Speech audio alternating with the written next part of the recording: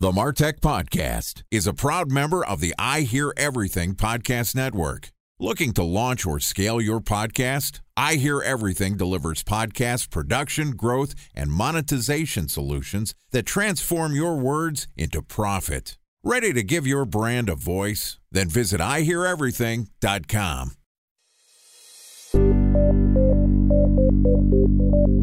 From advertising to software as a service to data.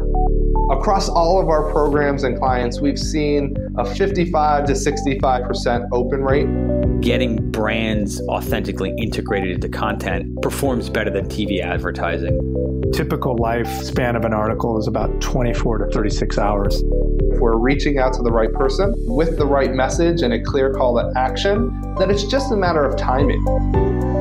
Welcome to the Martech Podcast, a Ben J. Schaap LLC production. In this podcast, you'll hear the stories of world-class marketers that use technology to drive business results and achieve career success. We'll unearth the real-world experiences of some of the brightest minds in the marketing and technology space so you can learn the tools, tips, and tricks they've learned along the way. Now here's the host of the Martech Podcast, Benjamin Shapiro. Welcome to the Martech Podcast. Today we're going to talk about building a business that finds automatic customers. Joining us is John Warlow, who is the president at the Value Builder System, which takes a systematic approach to leveling the playing field for small business owners as they approach their exit. The Value Builder System's goal is to empower 1 million business owners by the year 2030 with a statistically proven methodology that boosts the value of a company by up to 71%. John is also the author of one of the most impactful books I've ever read, which is called Built to Sell. He's also written another book called The Art of Selling Your Business, and he recently published a new book called The Automatic Customer, and he's the host of the Built to Sell radio podcast, which is one of my regular listens. So far this week, John and I have talked about building the Built to Sell business, about his book and his podcast that have been very impactful to me personally, talking about productizing, standardizing, and removing sort of yourself from the daily operations of your business. Yesterday, we talked about the automatic customer, the idea that if you can build reoccurring revenue, it increases the value of your businesses, and there's some sort of standard ways to move yourself from service agreements to consistent revenue. And today, we're going to talk about how to take that business that operates on its own with its reoccurring customers and figuring out how to actually value it. All right, here's the third part of my conversation with John Warlow, the president of the Value Builder System. John, welcome back to the Martech Podcast. Good to be back, Ben. Always an honor and a privilege to have you here. Have I mentioned I'm a big fan of your work? You have, and I'm very grateful. I hope I got it across. I mentioned in the introduction, you've sort of built a multi-staged empire with helping people understand how to build a business that can be sold. Your recent work, The Automatic Customer, is about understanding how to build reoccurring revenue. So it's not just a business that can operate on its own, but it's got predictability. And all of this goes into kind of the core business that you have, the Value Builder System, which is understanding how to build value, not necessarily revenue. Talk to us a little bit about the Value Builders System and how do you think about actually building value in an organization? So the Value Builder System effectively measures the value of your company and points out 8 different drivers that impact your value beyond just your revenue and your profit, which are obviously standard metrics. I think from a marketer's perspective, and I know a lot of your listeners are marketers, I think one of the drivers is arguably the most important. We call it monopoly control, which is really a riff on what Warren Buffett talks about when he makes an investment in a company. He looks for a business with a deep and wide competitive moat, right? He's looking for a business that has pricing authority and that they can kind of decide the terms. That kind of competitive moat comes from either two things. Number one, you've got some technology which you've patented and makes you unique. Very few businesses actually have that. A much more common way to give you a competitive moat is through great marketing, great branding, great differentiation that sets you apart from the competitors. And the reason that is such an impactful way to drive the value of your company is if you put your acquirer's hat on for a second and you say, okay, I'm going to go buy a business. Most acquirers are big companies. Most acquirers on average have between 5 and 20 times the revenue of the business they're buying. If you put yourself in that position for a moment, if you've got a target company you're thinking of buying and they do something that's commoditized, Well, you're not going to acquire that company. You're simply going to use your resources to compete with them. It's only when you decide that buying that business will be cheaper and faster than competing with them, does it make sense to buy it? And that happens when you've got a product or service that's highly, highly differentiated, really unique in the marketplace. And that's one of the biggest mistakes we see people making is as they grow their business, they become sort of a mile wide in products and services. The first thing they set out to do, they're differentiated on, but they've heard the old adage in marketing circles that it's like 8 times easier to sell a new product to an existing customer than it is to go find a new customer. So they've heard that adage before. And as a result, they go cross-sell a bunch of undifferentiated things. And they end up being this really wide collection of products and services, none of which they're really differentiated on. So that's, I think, the kind of core to building a valuable company beyond just the revenue and profit you have is figuring out one thing where either a product or service that you can really dominate that would make it very difficult for a competitor to compete with you.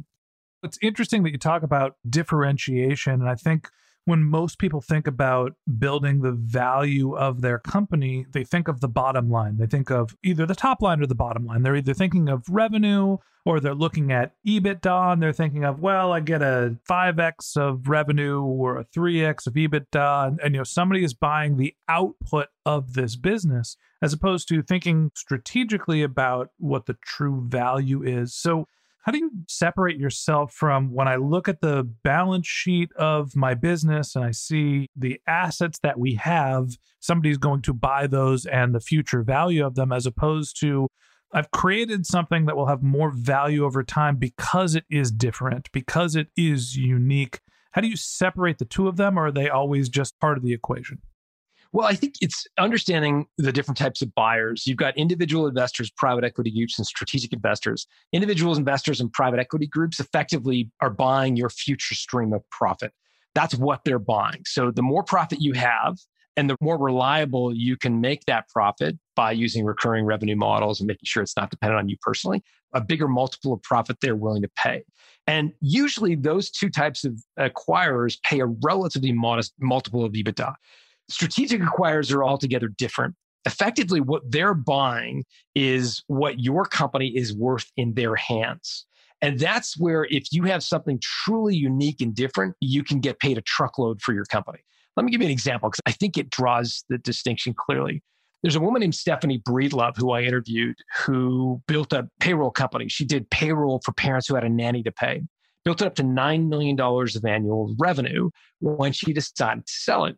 And she looked out at the universe of people who she might sell the company to.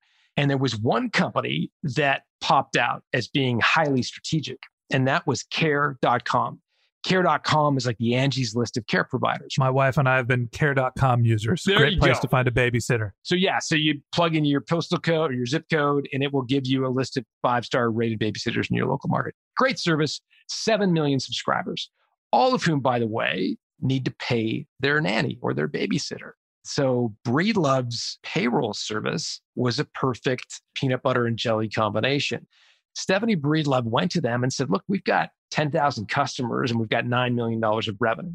You've got 7 million subscribers. If 1% of the 7 million subscribers buy my payroll service, that's 70,000 customers. Like that's a business 7 times my size. Stephanie Breedlove had a company that was generating around $9 million of revenue. And if you think about roughly 4 or 5 times EBITDA, maybe 1 times revenue, it was probably worth to a financial buyer around maybe something like $9 or $10 million. She sold it for $54 million.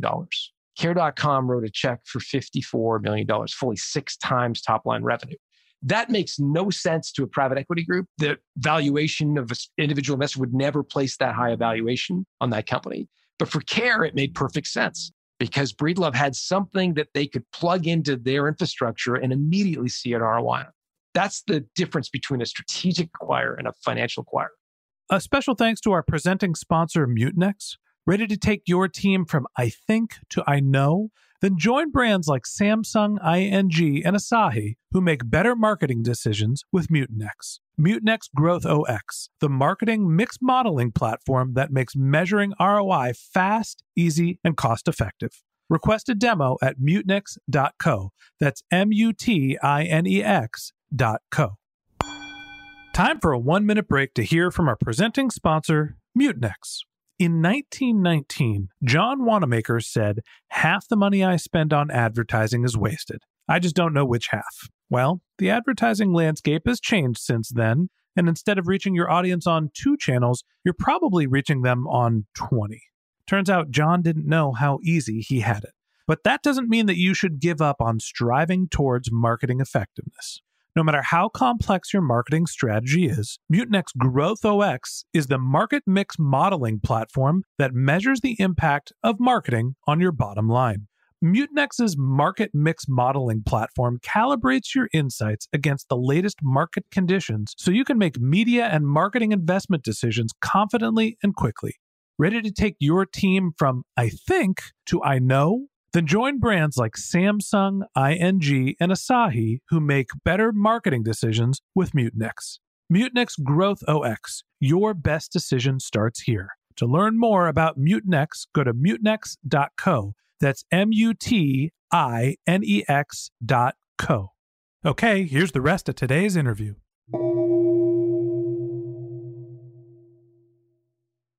So for marketers listening to you talking about creating that value, what are some of the things that you recommend that they can do that specifically don't just focus on driving that revenue, but driving that strategic value? The most important thing they can do is not cross-sell. And it's also the most tempting thing that they can do. When Stephanie Breedlove reached $300,000 in revenue, she reached a fork in the road. It was becoming more and more difficult for her to acquire new customers. This is $300,000 in revenue. This is maybe her and one person in her company. And every business pundit, every author, everyone on the stage was saying it's 8 times cheaper and faster to cross-sell your existing customers a new product than it is to go find a new customer for your existing product. So she was tempted. Like, what else do busy parents need? They need payroll service. Well, they obviously need payroll service. They need meal delivery service and like dry cleaning delivery, all this stuff, right? So she started going down all these business models and these ideas. And then she's like, hold on a second. That's not what we're good at. We're good at doing payroll for parents who have a nanny to pay. And so she took the much more difficult route, which was to go find more parents with a nanny to pay. Ultimately, she built a slower growth company over 25 years to $9 million in revenue, but infinitely more valuable than had she gone and sold a bunch of Me Too, cross-sold a bunch of Me Too products and services to her existing customers. So as marketers, if we're incentivized by top-line revenue, many of us are going to be like, okay, what else can we sell this install base? We've got this great opt-in list. What other goodies can we sell this base? And what I would just encourage you to think about is selling that new product or service, widening your competitive moat, or is it diluting your competitive moat? If it's the latter, it may be a fool's errand. You may be juicing the top line revenue, but you're maybe undermining the value of your company. And I think that's the biggest mistake marketers make, is just chasing revenue by cross-selling. It's one of the biggest challenges that I think about with my business running the Martech podcast.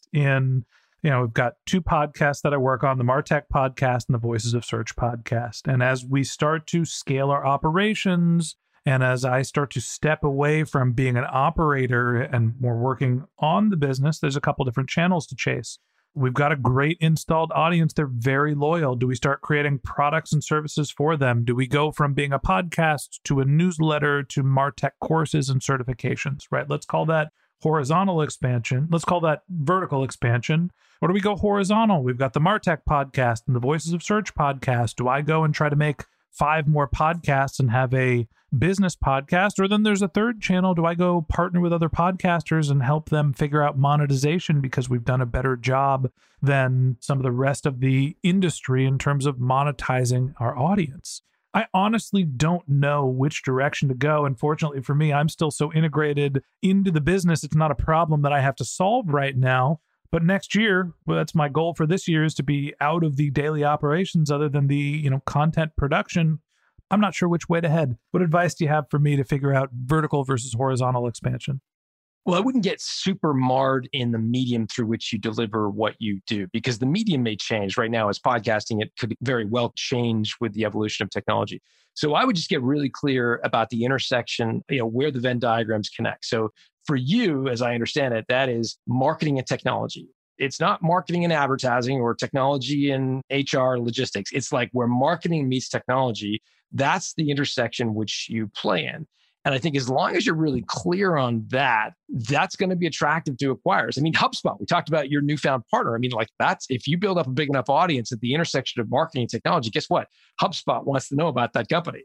There are a lot of people that would want to acquire a business that lives at that intersection. It's like talking to somebody who has a great new athletic apparel company, whether they sell through their online store or their physical bricks and mortar store or through Amazon. As long as you've got a fairly diverse sales channels, I think you're fine. You're building. But what I would coach you against is to say, okay, I've got the MarTech, the intersection of marketing and technology, and I'm also going to start a cheeseburger restaurant because I'm going to take some of my revenue from MarTech and build out a cheeseburger restaurant. That's a stupid example, but it just serves to prove the point that you're not going to be differentiated in making cheeseburgers. There's hundreds of those outlets already. I do make a mean cheeseburger, John. I'm sure you do, but it's not at the intersection of marketing and technology. So I would just, cheeseburgers, an outlandish, ridiculous example. But we do see examples where there are these attempts to cross-sell. Just because the customer needs the product or service doesn't mean you should be the one to deliver it. Using your metaphor, I think the question is great. You mentioned an apparel brand. We create great shoes. Should we go from creating running shoes to walking shoes to flip-flops to high heels? Or should the next evolution of our business go for running shoes to other running apparel? And honestly, it's something that we'll test and figure out and hopefully pick the right decision. But it's interesting to hear your thoughts on that sort of horizontal versus vertical expansion idea. Again, I would go back to who the acquirers are, because in the apparel example, if you think the natural acquirer for your company is going to be Nike, as an example, well, you're never going to beat Nike on international manufacturing, right? You're never going to beat them on retail distribution. But you might beat them. They don't have a great online footprint. Nike.com doesn't generate a lot of its revenue. So you might say, okay, let's going to be all in apparel online. That's a great attractive company for Nike to acquire, in particular because you're all in, you're digitally native, as an example. But if you try to say we're going to go vertically integrated and we're going to set up manufacturing facilities in developing countries, they've got that nailed.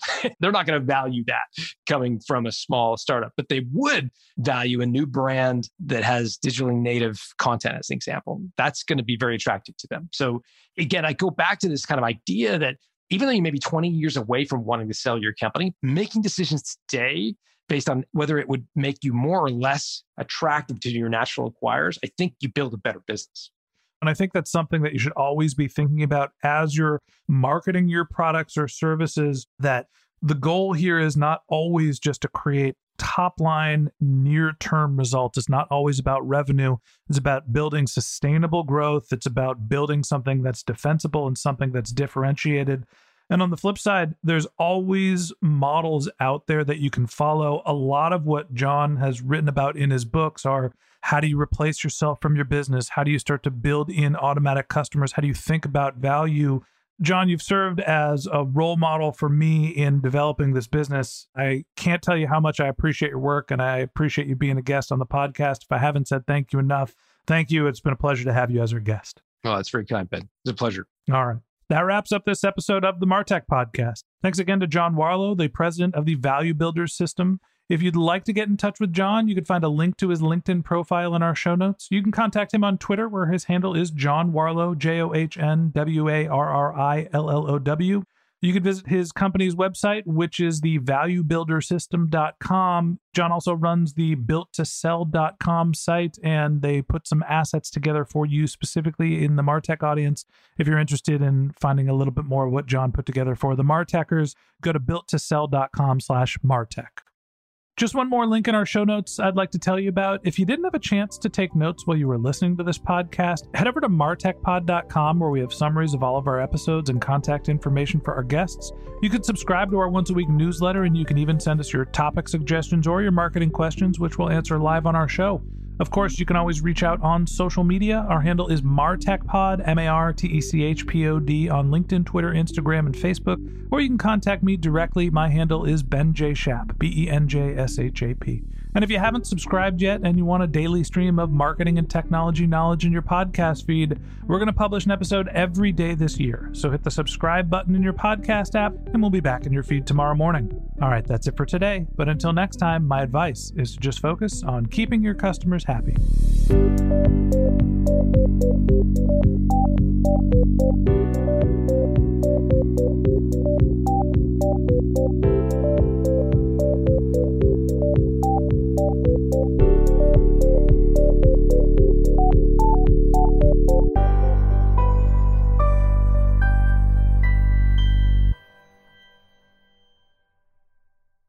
Thanks for listening to the MarTech Podcast, an I Hear Everything production. Looking to launch or scale a podcast like this one for your brand? Then visit iheareverything.com.